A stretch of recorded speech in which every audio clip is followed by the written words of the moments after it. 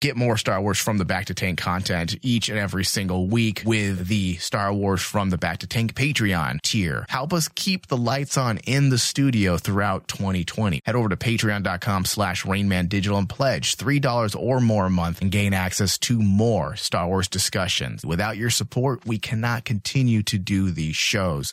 Head over to patreon.com/RainmanDigital and pledge. From the Bacta Tank contains adult language and discussions. If you're easily offended, do not continue. We would be honored if you would join us.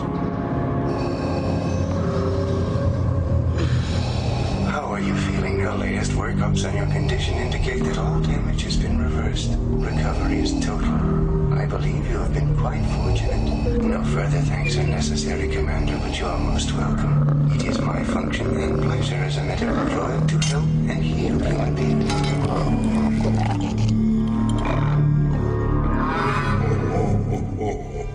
I am a Jedi, like my father before me.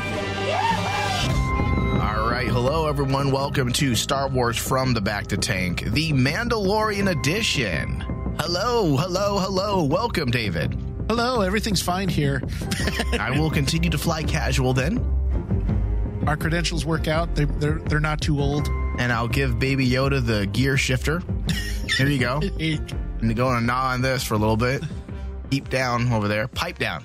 Don't drown in the Bacta water. Yeah. Cara Dune, though, you can come on over here. Sit on my lap. Nice and thick. Yeah, come here, girl. Take off that armor.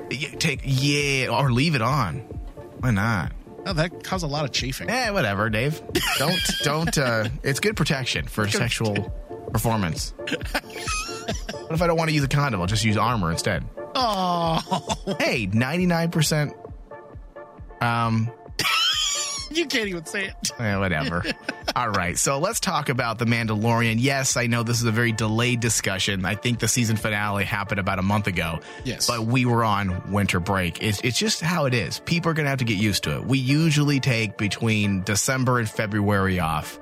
We need it because we do 10 months of just nonstop work. I'm talking 100, and I'm not exaggerating, 120 hours plus a week is what I'm putting into the studio between the months of February and December. And I need those 6 to 8 weeks off. So here we are. Here we are discussing The Mandalorian's first ever season finale, episode 8, titled Redemption. The season finale that caused the Star Wars fandom to scream out in unison.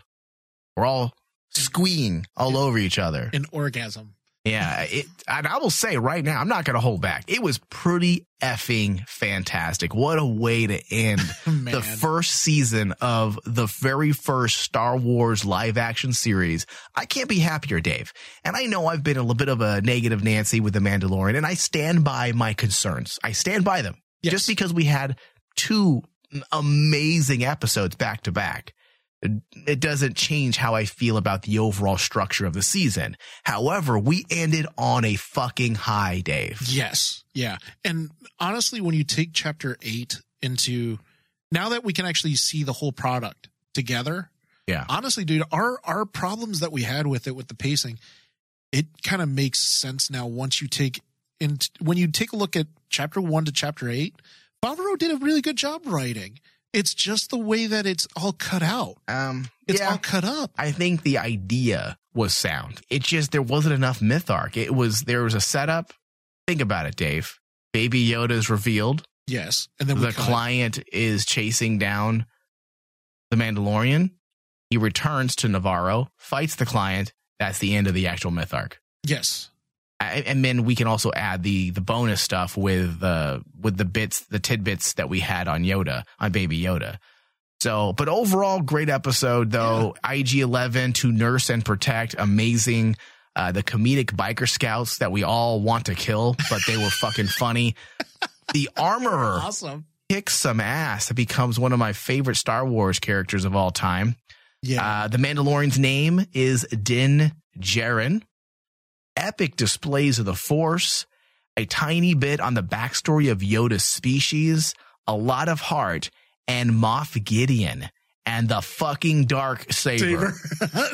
that made me go, oh crap, when that happened. That made me come. Because I was like going, what is that doing in his hand? The dark saber! The dark saber! Oh, that's impossible! That's what I was like, dude, too. I was like, how the hell does he have this? He's not supposed to. Dude, I fucking loved it, dude. And the fact that, oh my God, the fact that Giancarlo Esposito, dude, who would have thought he would be wielding the goddamn darksaber ever when he was announced that he would be acting in this, who I'm a huge fan of Giancarlo Esposito. I mean, I never would have thought I would see him wielding the goddamn darksaber, Dave. And it's for me, this relic of Star Wars needed to be in this series because you're talking about the Mandalorian.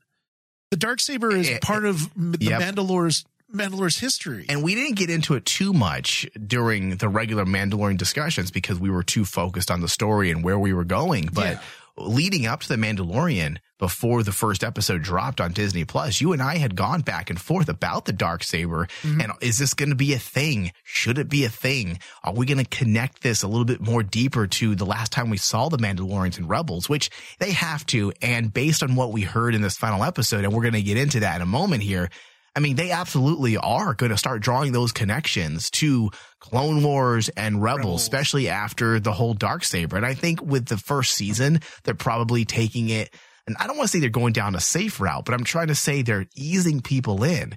And I think moving into season 2, I don't think there's going to be a reason to hold back, Dave, because Rise of Skywalker is out. Clone Wars, by the time Mandalorian season 2 comes out, has been aired, premiered, done. We're going to lock it in a vault and it's done forever, right? So there is no longer anything in the way of moving forward when it comes to story for the Mandalorian. Right now in the first season, you get the idea they're trying to play it safe. They didn't want to step on the toes of what you might see in Clone Wars, and you didn't want to step on the toes of things we may see in the Rise of Skywalker. But now there's nothing in the way. There's nothing planned. The Mandalorian is the only thing that pretty much all the Lucasfilm's attention is going to be on the Mandalorian for season 2. Yeah. And like, it should be, because honestly, this has been the one positive thing that most of the Star Wars fans can rally behind. We need a series that we can rally behind. Mandalorian's it. And whether you like how the current Star Wars is or not, it's amazing to me that even the trolls say, damn, Mandalorian's good. I can't say anything bad about it. Yeah. Because if I say anything bad about it, what kind of Star Wars fan am I? Because it has that feel of the Star Wars film. And it's like that feeling that, oh my God, this is awesome. You want something to blow your mind. Yeah. And we just don't get that anymore. We don't get that. We don't get that anymore. Well, maybe we're not being fair. Let's see. Were we blown away at all with the new sequel trilogy? Like, I'm not saying I didn't like it. I love it. But I mean, were we like, holy shit? We weren't, right? No. I mean, there were great moments and stuff like that, but nothing that say, oh my God, this is Star Wars. Because that darksaber moment was that. It was like, holy shit. And that's why I used that joke, the Luke Skywalker thing. No, that's impossible, because that's the last time we were blown away in Star Wars. That's how you can tell that you had that Star Wars moment when it just leaves you like mouth a gasp. Just saying, holy shit, how does this work? We know what it is. And then we all get giddy about it. Yeah. And we're going to get into the darksaber a bit later in the show, because I'm not going to take for granted that we may have newbies who may not be completely involved with everything Star Wars, and they may not know what the darksaber is. So we'll get into that. Even though we have actually gone into detail before, Dave, we have gone into depth. Yes. On discussions on the darksaber and what it, I think we went into it during a Rebels discussion. Because this is one of those elements that I think that Dave Filoni crafted himself that was genius. Yeah. I mean, and that's what I think about now with Mandalorian is like, with Mandalorian season 2 coming out and they bring in the darksaber, they're starting to bring in these elements that if you've been watching Rebels and Clone Wars, you're getting the payoff that you want, where you say, hey, these series that I loved and I grew up on, they matter. They truly matter. And that's what made that scene so important, because like I'll never forget the time that we watched that episode. Is one of my favorite episodes is when Filoni tells the story of how the Darksaber ties to Mandalorian, right? The Mandalorian history in regards to their battle with the Jedi. And I'm like going, it's fantastic. It's so cool. It's so over the top. And it makes that relic so important to us as Star Wars fans. And like the fact that we finally get to see it in live action. Yeah, Dave. Holy crap. Yeah. I mean, forget the jetpack. The jetpack was cool. Him getting the jetpack was fine. I love that he levels up. Yeah, he kind of leveled up. You're right. Yeah. But like the jetpack was fine. But the Darksaber, anyone who is a fan of Mandalorian history or the Mandalores, they had to cream in their armor. Yeah. When they saw that. Yeah. Yeah, overall, I was very pleased with the finale. And I'm hoping, Dave, that the final 2 to 3 episodes that we had, I'm hoping they reflect a direction that Favreau and Filoni plan to take for season 2. Yeah. All right. So this episode was directed by Taika Waititi. And I know I'm probably saying his name wrong. And you know what? And guess what? I don't care. Okay. And this episode was written by Jon Favreau. The synopsis: the Mandalorian comes face to face with an unexpected enemy. All right, so let's get into the Darksaber stuff. Let's just jump into it since we're already there. We've actually gone, as I said, into great detail about the Darksaber during a Rebels broadcast, but essentially, let's make it easy for a layman. A layman, okay. To understand. Essentially, whoever has the Darksaber is the leader of Mandalore. Yes. That's the idea. And that's a very simplistic way to take it, or a way to explain it, but that's the gist of it. There is some heavy history about it. We can get into it now if you just give me a second here. If you want, I have it right here from the Star Wars wiki. Go ahead. Give us the details on that. Okay, so the Darksaber was an ancient and unique black-bladed lightsaber created by Tara Vesla, the first Mandalorian ever inducted into the Jedi Order, prior to 1019 BBY. Look at you. The weapon was kept in the Jedi Temple after Vizsla's passing, but members of House Vizsla stole the saber in a conflict with the Jedi during the fall of the Old Republic. The Darksaber was passed down generation to generation by the ancestors of Pre-Vizsla, who held on to the weapon even after pacifist ideals of the new Mandalorians replaced the warrior ways of Mandalore. So it's basically this weapon that gets passed down generation to generation, and whoever wields it is the ruler of Mandalore, or what was Mandalore. And it's their leader. That's why when it's covered again in Star Wars Rebels, it's so important for Sabine to get that weapon, and why she was trained with it with Kanan, because she was going to be. Hold on, you're getting way into things. You got to explain who that is. Summarize, Dave. Okay, so the last we've seen of the Darksaber, at one point in Clone Wars, Darth Maul had it. Yes. Then in Star Wars Rebels, Sabine finds it in Darth Maul's stronghold on Dathomir. Mm-hmm. She then claims it, takes it back to Mandalore, and returns this important piece of history to the Mandalorian people. And the idea is that whoever has it rules Mandalore. Yes. And that's all we know of it since then. Sabine hands it off to someone else. I forget who she hands it on to. It was Bo-Katan, Bo Kryze. Okay, so they have it. That's the last thing we know about the Darksaber. So that being said, there is a lot to explain. And we have actually said this since the beginning of episode 1 of The Mandalorian. We know almost nothing about the Mandalorian people post New Hope, because they're very different. There's things that need to be explained. The helmet situation, this is the way slogan, why they're in hiding. Yes, we kind of got into that a bit. We understand that Moff Gideon was involved in some type of potentially genocide of the Mandalorian people. And I'm assuming that's how he got control of the Darksaber. Well, so the cool that's thing- where we're at right now when it comes to the Darksaber. The cool thing is in the Star Wars Wiki, and this is the official Star Wars Wiki page. So this is actual true. It says here, by 9 ABY, after the Battle of Yavin, so 9 years after the Battle of Yavin, the weapon fell into the hands of Moff Gideon. Yeah.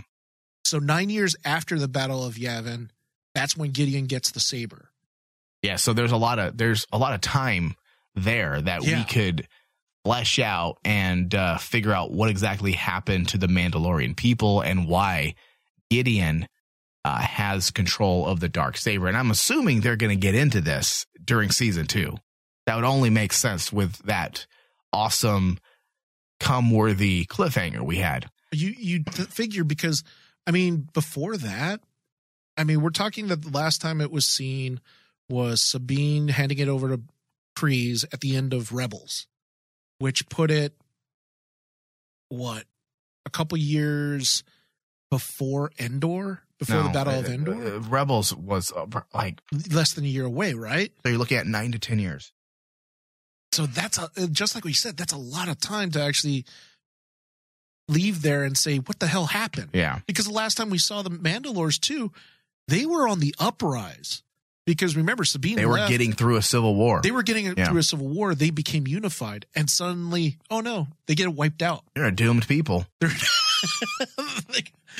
I mean, they can't get a break. If I was Sabine, I'd be pissed off. Yeah. Well, and also it might even lead to her story from Rebels. Why did she leave? If her people were suffering, why would she take off to go look for Ezra? Like, it doesn't really work. And that's why I'm saying, Dave, that's why I'm saying that there are a lot of things they need to work through now. Now that the Mandalorian went there, if the Mandalorian people fell apart, why did Sabine leave? Because Ezra's force abilities were that good. So stupid. It doesn't seem to be on par with her character and who she became by the end of Rebels. It doesn't fit with what we know of her. She would not have left if her people were being obliterated, basically. Yeah, right. Now, maybe she left because of that. It was over, and that's the Sabine we see now, walking to go find Ezra for whatever reason. So we'll find out, but I'm hoping we get into that territory now. And I don't think these are fan wants. I don't think these are like, well, let's do this because that's what I want as a fan. I think these are things that are intrinsically tied in terms of canon that actually have to be. If we're going the Mandalorian route and we brought the fucking Darksaber in, now we have to get into these things. Yeah. These are questions that have to be answered. We can't just skim past them. Oh yeah, and the cool thing that actually ties into the reveal of the Darksaber scene too, when you actually think about it, you touched on the armorer. I like the armorer mentioning that. Oh, we used to work with some sorcerers. Oh, she didn't say they worked with them, Dave. Yeah. Oh no, that's true. She didn't say they worked with them. She knew about them. Yeah. So like having that, she alluded to the fact that they were their enemies. Yeah. Yeah. And like I was like going, okay, something strange happened. Well, and that's they kind of alluded to Yoda's species, and that's something that I was definitely geeked up about. The armorer said the songs of eons past tell of battles between Mandalore the Great and an order of sorcerers called Jedi who fought with such power. Now, it seems like a lot of people just assumed, because this is the interesting part for me. It seems like a lot of people just assumed they were talking about the more recent events, but not knowing the history of the Jedi and the Mandalore. And Mandalore, there's always been a shaky relationship between the two. Oh, yeah. With this, it seems more purposeful in how that scene was written. This is not just the issues they had during the Clone Wars. This isn't the issues during Rebels, per se. There is a long history from eons past. Now, eons is more than 1,000 years. Oh, yeah. Eons typically refer to 1 billion years or more. So she's talking about, I don't think she's talking about Jedi. Why would she talk of songs of eons past if she's just talking about the Jedi that were 40 years ago? Exactly. She's not talking about the Jedi Council of the Republic. Mm-hmm. She's talking about an ancient order of Jedi. Exactly. And I'm assuming this ancient order are the Yoda species, an ancient order of sorcerers. I'm assuming that's what the species belongs to, because the wording was very precise. It wasn't, the Jedi of the Republic. It was eons past. Billions of years ago, we waged war against a Jedi order of sorcerers. I mean, when you think about it, the events of the Clone Wars is roughly 25, 30 years prior to the Mandalorian. That's not eons. Right. So she wouldn't use eons to describe such a thing. That's why I was like, thinking maybe they're talking about the story that was originally weaved by Filoni about Terra Vizsla. You know, Terra Vizsla was originally a member of the Jedi Order in the Old Republic days, and that's eons. The Old Republic. I thought that was only like thousands. I think I don't think it's billions, Dave. We're not talking about billions of years here. That is true. If it is eons, then it would be almost a billion years. But that's probably the oldest I could think of, though. And you're talking about, if we're talking eons, we're talking about the very early stages of life in the galaxy. You're talking about the wellspring of life and midichlorians. They're going far, Dave. We're not talking about Vizsla and the ancient Jedi. We're talking about the beginning of life and the Force. And if they go that route with this ancient Jedi order, that is the species that Yoda's from, I feel like that's the only just way to explore Yoda's past. He has to be from an ancient order.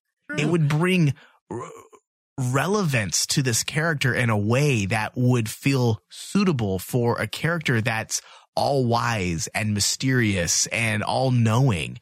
So if you were to connect his backstory, the backstory of his species to the very beginnings of the Force and the wellspring of life, then we're talking some massive kudos that needs to go out to Filoni and Favreau. If Favreau was the only one doing this, Dave, then I would be a little hesitant and nervous. But the fact that this is Filoni's wheelhouse, this is the type of stuff Filoni lives for, digging into Star Wars mythos, then I think we're in good hands. We're in good hands. And we may actually get that. But if they are alluding to something more ancient, a group of sorcerers that were Jedi, as we dig into the expanding universe, if you dig into the expanding universe of Star Wars, and now retconned expanded universe, there is a much bigger pantheon of Jedi. It's not just the Jedi Order of the Republic. Now, Mike, we don't need a mess in the studio. So stupid. Because seriously, if they did that, I just got done saying how giddy I was seeing the Darksaber. Right. If they were to do something like this, a storyline that basically in Mandalorian to delve into the beginnings of the Star Wars universe, forget it. And maybe this will lead into the planned movies they're going to do. Maybe this is actually laying down that groundwork. The groundwork for basically I think it's the Game of Thrones guys, they were discussing about it. Right. They're no longer a part of it, but they're still, according to reports, Lucasfilm is still planning on delving into those storylines. So we'll see, Dave. But honestly, if they're going into this expanded universe realm and they're going to be digging into that box we always talk about, the Legends box, there are an entire pantheon of Jedi that have been explored in the expanded universe. And this is why I have this specific theory, Dave. Are you ready to hear it? Yes. This is my theory. I don't think she's talking about Jedi as the religion, the Jedi we know of the Republic, even the ancient Jedi. I think she's specifically talking about the species itself, okay? Now, bear with me, Dave. Perhaps it's a Sith thing. I see just like the Sith were a people, then it became a bit of a doctrine or a way of viewing the Force in a religious sense, in an ideological sense. What if the Jedi were in fact pretty much the same thing? What if the origins of the Jedi were just like the Sith? It started as a species that then turned into an order. See, that would be freaking cool. And Yoda is actually a member of the Jedi species. Yeah. And it would go into line with the legacy mythos that all of us Star Wars fans know. I mean, like, take that into account alongside with what we saw in Rise of Skywalker. Yeah. With the Emperor talking about how he went into the outer the outer rim area. I like to go on the outer rim sometimes. But basically the faraway area of Star Wars universe, and found a race that treated him like a god because of his tie to the Sith. Wait, what? Because remember the whole, all those weird shrouded people that actually worshipped him that was in the arena. Yeah. We were like going, who are they? Why are they worshiping him? Who are these people? This would give credence to your idea that basically they're trying to actually delve into the background of the Force. Oh, they should have a long time ago. Hey, but better late than never. Yeah. So either way, it's real cool, and it seems like it'll be a big part of the myth arc for season 2, especially the way they set it up. I mean, hey, if your mission, if you choose to accept, is to take this youngling or this foundling and go help him find his people. I mean, that's the setup for season 2. And the fact that Baby Yoda is now a Mandalorian. That's actually really awesome. That is pretty cool, actually. And I did like that moment when the armor proclaimed them the clan of 2. They're a clan of 2 now. What if the foundling, Baby Yoda, becomes like something truly important within the Mandalorian culture? What if he and Din Djarin are the ones to actually fix and reunite the Mandalorian people and make them great again? What if that's their story? What if that's their destiny? Because when you think about it, Vizsla was one of the most worshipped and revered Mandalorians, right? Yes. Because he was a Jedi. He was inducted into the Jedi and he had the Force. Now we have this super being who's now being trained as a Mandalorian. What if these two individuals are the ones to basically fix, repair, and bring about the greatness of Mandalore again? The only problem with that, and this is just because I'm a Rebels fanboy. Oh! I don't want it taking away from the importance of Sabine. It's over, dude. Because Sabine, it's over. They already did. The people have been destroyed. They're dead. Yeah. Game over. But then that means that Sabine failed. Not really. She united her people. I think the story they tell afterwards, did they fight together? Did they fight as one people? Then I think she succeeded. If she did not unite them like she did, I see your point, Dave. I'm kind of losing my train of thought here, but it depends on how they end up revealing how it happened. Because she did unite her people. They were in a civil war. They were being manipulated by the Empire. Exactly. Being defeated from within. And she was able to bring them together to change their focus and put their sights, I should say, on their real enemy. So if that's her story, that she reunited her people, and ended a civil war, then I don't think her story is a failure. No, that's like saying Abraham Lincoln freeing the slaves and the ending of the Civil War didn't matter because he was shot, and then we had another president, and we still had a century long of racism. That's a good point. Thank you for talking me off the ledge. Yeah. I mean, I definitely get your point. It's very valid, and they could destroy this character's story arc if they're not careful. But when you think about the fact that Filoni's there, he's going to protect his characters. Exactly. And that's why I'm not worried. If Filoni wasn't the executive producer on The Mandalorian, then I would be a little concerned. See, and that's how you talk off a fanboy off the ledge. Yeah. Kathleen Kennedy wanted you to jump. Kathleen Kennedy's like, come on. Go ahead and jump. Come on and jump. Son of a bitch. Do it. Hate you. All right. Yeah. So there's still a lot to uncover. They will eventually need to discuss the change, as I mentioned, in the Mandalorian behavior. This is a big thing. It bothered me a bit, but I'm patient and I'm willing to wait for the story, the explanation behind the changes in the Mandalorian belief structure and how they do things, like the helmet situation. This is something completely new. And for people who have not watched the Clone Wars or Rebels, the helmet thing, never taking your helmet off, has never been a thing. Ever. Right, Dave? No, it hasn't. Otherwise, Sabine would be in trouble. Yes. And remembering that the events of Star Wars Rebels butt up against A New Hope, and Rebels heavily explored the Mandalorian people, I'd assume that if it had something to do, as we had alluded to, with their defeat or destruction at the hands of Moff Gideon. But then Din Djarin, and this is where it gets a little confusing, but Din Djarin said he hadn't taken off the helmet since he was a child, since he was a foundling, which obviously predates Rebels.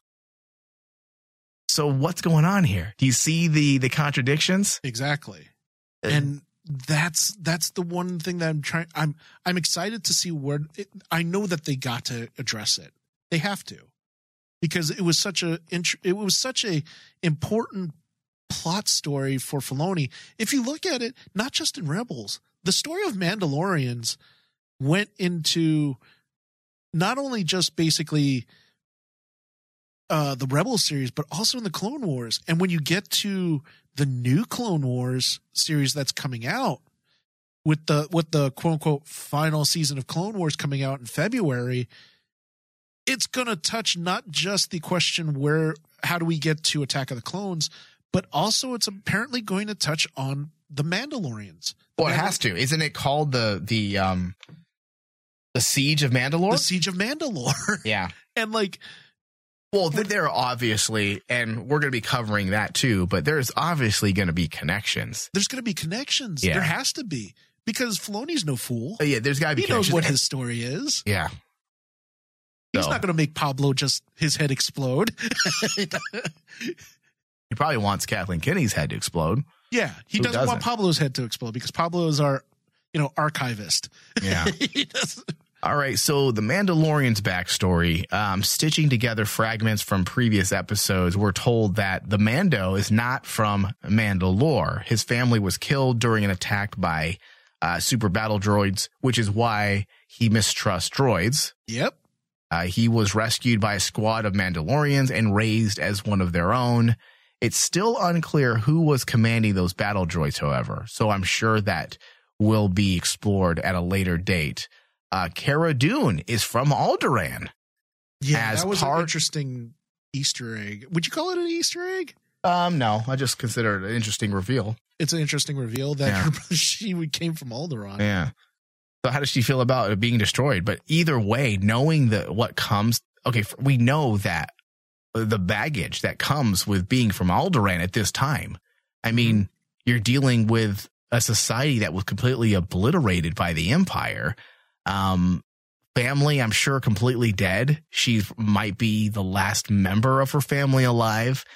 So that right there does wonders for character development. Mm-hmm. What more can be said, really? Now we understand why she's a shock trooper, why she willingly became a mercenary and was willing to execute ex-Imperials. Exactly. It makes perfect sense.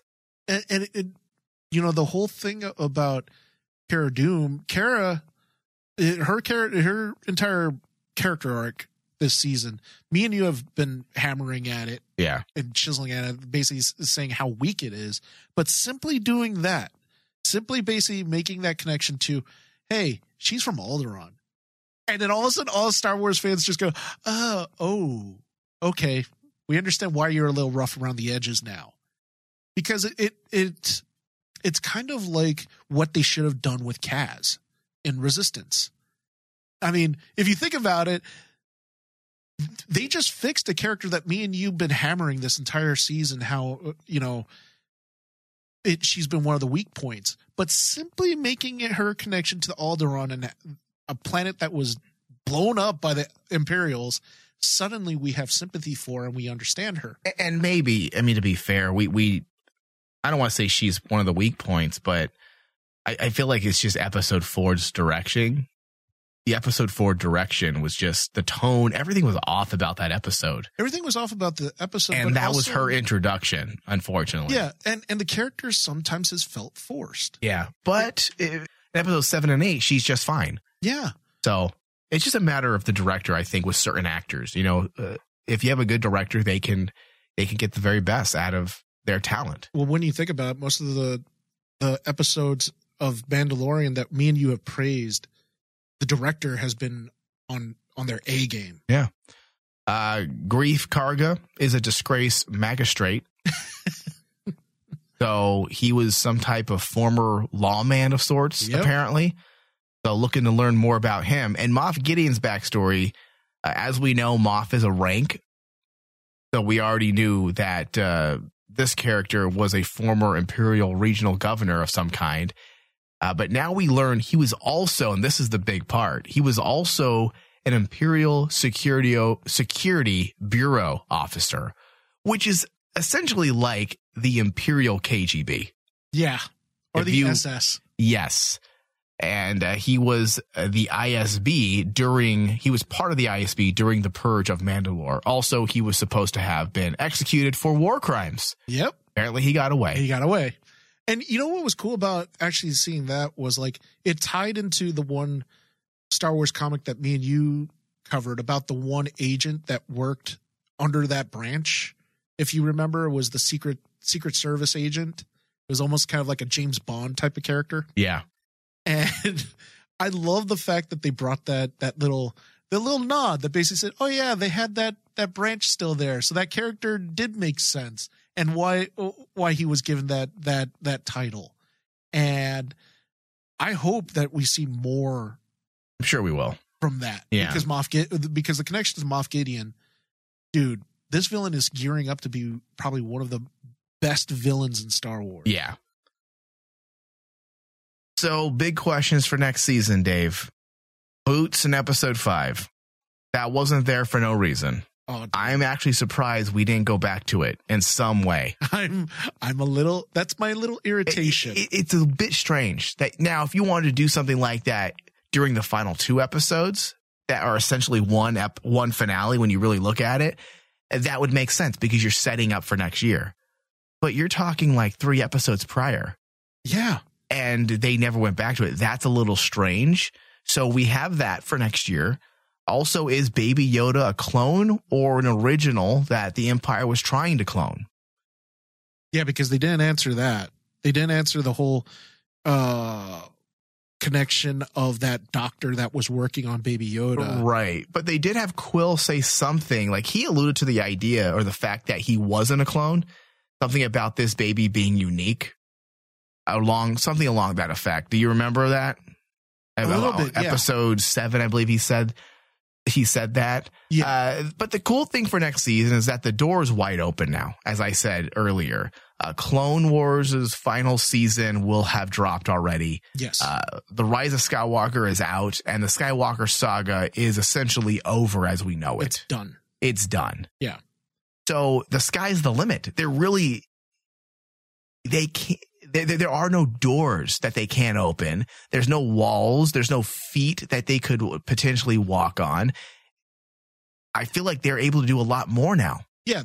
Honestly, the only thing that could hold back the train of Star Wars right now is its execution. Yeah. And that's why now all eyes are on like the producers like Kathleen Kennedy and Bob Iger and all of them. You have to treat for God's sakes, you have an opportunity here, take it. Right. Execute it. Yeah. All right. Don't just like leave it lying. Don't say, we'll wait a couple of months or we'll delay it. And suddenly your window closes of opportunity. Now that you have this positive series that all Star Wars fans are getting behind, hit the anvil while it's hot. Not just Star Wars fans. You have a lot of normies out there who were really on board with The Mandalorian. Oh, yeah. So that's something that Star Wars Star Wars, the fact that a live action Star Wars show can break the geek and mainstream divide, the chasm, like they were able to bridge that over, which a lot of times these types of TV shows can't do that. So it shows the power of an interesting show, what you can do. The fact that you're getting all these normal people, when I say normal people, I'm saying the typical nerd Star Wars fans like ourselves who are willing to, sit down, watch the show. I mean, I have a bunch of people on my feeds who are not huge Star Wars fans, and they have now gotten into Star Wars because they enjoyed the hell out of The Mandalorian. And they have sent me messages saying, dude, I want something else. What's next? I'm like, well, watch Rebels, watch Clone Wars. And surprisingly, they started watching it, and guess what? They fucking love it, and they can't believe they've never watched it before. So it's bringing in new people, Dave. Oh yeah. And that's the thing. That's the power of this series right now. With all its flaws that we've been mentioning, you have the sky's the limit. You have no excuses now. You got to actually make season 2 count more. And like, yeah, we have our wants for season 2, and they're probably, fan wants, but still, we will take whatever you give us for season 2 because you left it off on a good note. That's why things like the boots thing doesn't bother me as much, because I'm like going, well, they got to answer that, just like what you said. At the end of the day, we saw what Jon Favreau's story was going to be about the Mandalorian. The other things, and I noticed this after I watched Chapter 8, we got Favreau's overall story, but the episodes that were peppered in between that quote unquote are standalone were stuff that was created by Filoni and his crew. That basically we can actually say, okay, we're going to add these elements to The Mandalorian, and maybe we'll touch on them on season 2. Great. That works. You gave me a full-fledged story and some build-up for the next season. That shows how much Filoni knows and starts planning things out. Well, it's pretty smart what they're doing, because even from the visual effects standpoint, a lot of articles have come out over the last 3 or 4 weeks praising some of the innovative tricks that they are pulling. Yeah. And I have a few visual effects friends from Hollywood that had sent me articles before these articles broke, and I really wish I was on air before, because we would have broke the news first about some of these things that they're doing. But a lot of the work they're doing, the visual effects, a lot of people assume there's a lot of studio work in terms of green screen, chroma key. But actually they're doing a lot, almost like, I guess a good way to explain it would be, they're doing a lot of effects work I don't want to call it in camera, but physically, meaning kind of like what Solo did, where Solo had LED projections and LED projection screens. And basically what you're doing is you're creating an environment inside of a studio. So you don't have to go on location to shoot that desert scene. And you don't have to pretend there's nothing around you because you're standing in front of a green screen or a blue screen. You're not doing standard chroma key. What you have are video walls or video screens, LED screens around you with an environment that's already been shot by, let's say, the B camera team or some camera department, or by the camera department during pre-production. So you have these sets where they're completely immersive. So the actors feel like they're on location because you have these high resolution screens, video walls that are surrounding the actors. So when they're out on the desert, yes, they're not physically out there, but the audience, we are benefiting from a physical set because it's just shot before the actual principal photography begins. Yeah. So it's pretty fucking amazing, and it's going to change the way visual effects is being done. And I'm a big visual effects guy. I love it. I have tried my hand at visual effects for countless years. I've built miniatures. I've won awards for VFX.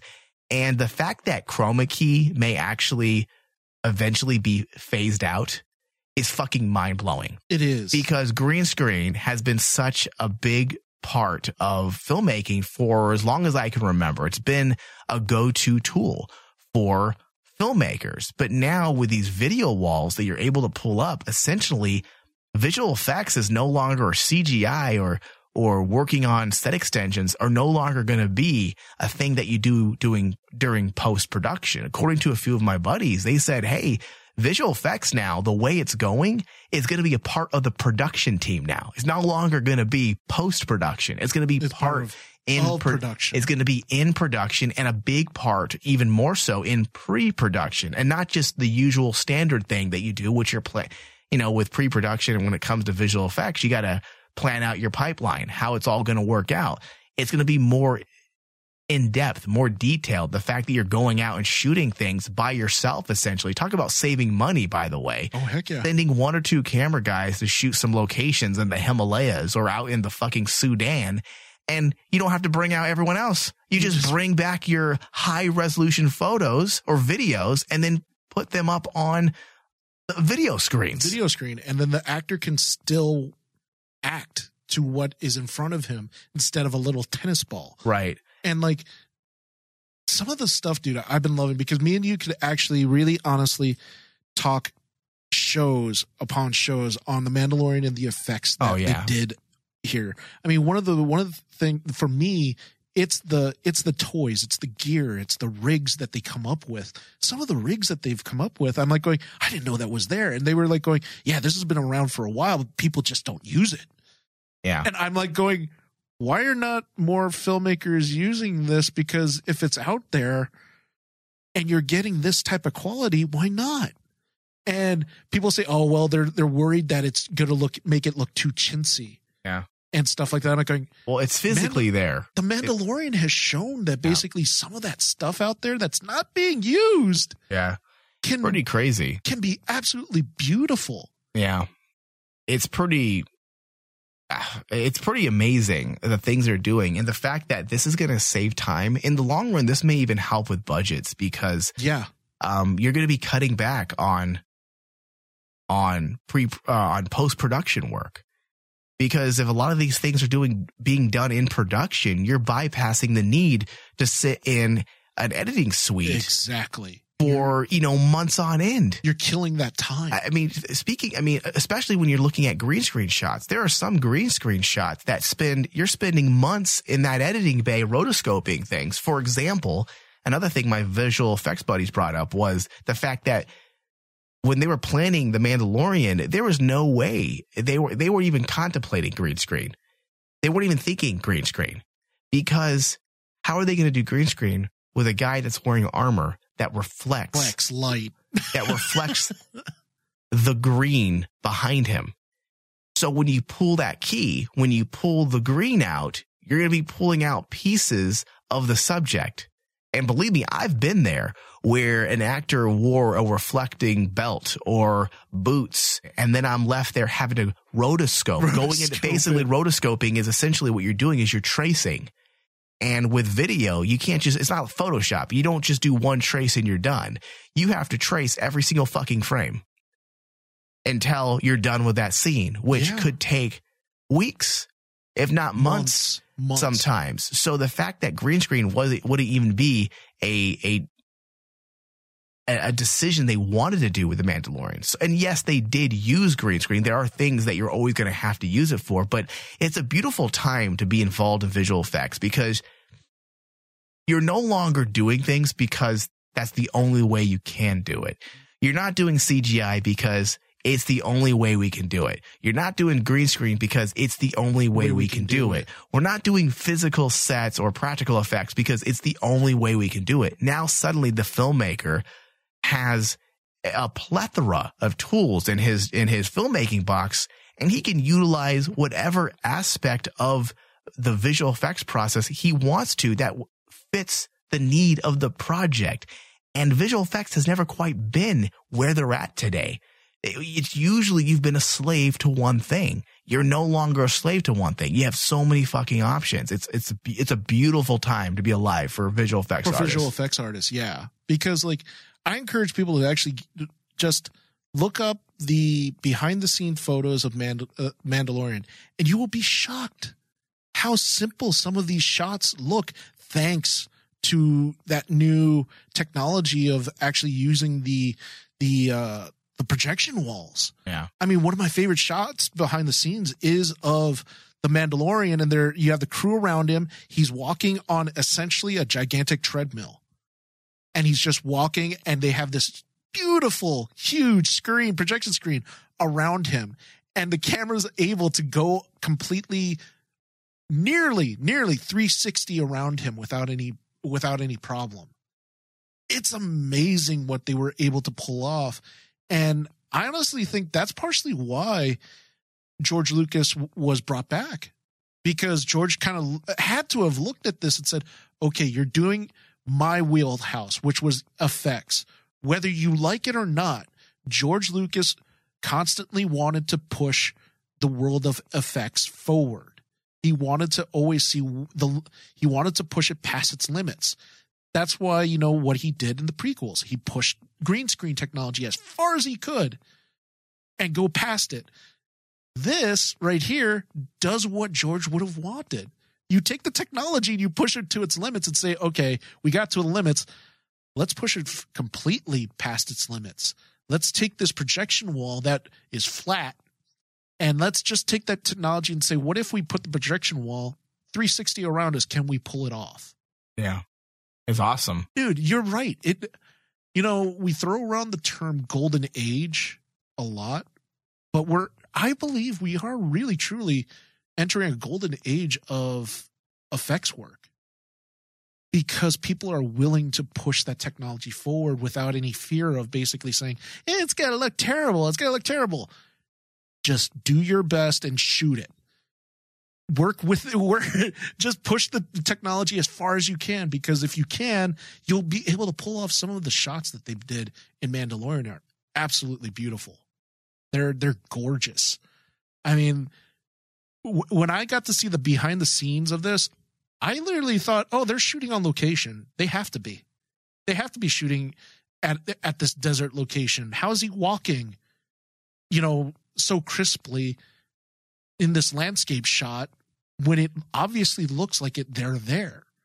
But then I see the behind the scenes and I'm like going, he's on a fucking treadmill. How does this work? Insane, dude. It's insane. I love it. All right. Well, you know, we can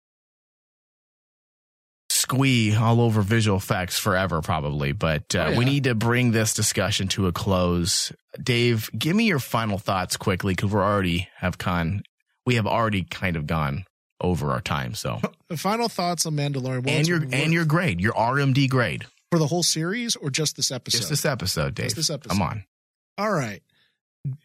When it comes to this episode, I'm going to give this final episode of Mandalorian 89. That's why I have it written down here. Mm-hmm. Just because they gave us something that gets us really excited for season 2. I still have issues with their pacing in this episode, but I honestly think that it's just because of how the entire series was cut and spaced out. And at the end of the day, I still say, give me more than just 25 freaking minutes an episode. Because you told me a fantastic story, and I honestly feel that if you lengthened this out to like 40 or 60 minutes and just gave us that bit more of character development, my 89 would have been closer to like a 94, 95. But in itself, I give it an 89. I really like this final episode. I love the cliffhangers that they gave. The visual effects are top notch, some of the best I've seen. Pretty rival. My entire bar was Star Trek Discovery because of how well they produced their effects. I honestly think Mandalorian comes very close to topping them because they fooled me. They fooled my eye. They made me believe that basically, oh, they're out on set. No. This is all in studio. So I give them massive props for that, and why my grade is a little even higher than normal people would give. So I give this an 89 for the episode. All right, I'm going to follow you up with an 87 is what I give this episode. Very strong episode, one of the strongest episodes of the year. I too had a few problems, not with pacing, but with some of the juxtaposition of the shots towards the end. I felt like they were just kind of, all right, guys, it's over. Like, for example, when the Mandalorian flew off, he had already left Dune and Karga. Mm-hmm. Like, you would assume a long time ago because he had to get to his ship. And then suddenly they're still out in the desert walking and they see him fly away. And then Moff Gideon crashes, apparently far away, but then we see the smoke. It seems really close to Karga and Dune. I'm like, okay, I know that's nitpicky, but hey, there are things you can do to kind of space those scenes out to where they don't feel like they're on top of each other, those moments. The heart of this episode was what keeps this episode strong. Strong emotions, strong camaraderie amongst our crew, humor, sadness. I mean, this is what Star Wars is. This episode is a perfect example of what Star Wars is. And that's why I give it an 80. What did I say? 87? 87. 87%. I'm hoping they take all of the positive from the last 2 or 3 episodes and they use those elements to craft season 2 so that we don't have the hiccups. I felt like I was a bit on a roller coaster for most of the season of The Mandalorian. I will say this. I'm glad people love it and enjoy it, and I hope more people like it. I'll never tell people not to like something, but this is nowhere close to being better than the sequel trilogy. I see people saying, oh, this is better than anything we've ever gotten in the sequel trilogy. And I'm like, come on. Yeah, that's a little hyperbolic. It's hyperbolic. Like, is it great? Yes. But I mean, calm down. There's a maturity and professionalism to the sequel trilogy that The Mandalorian hasn't touched on.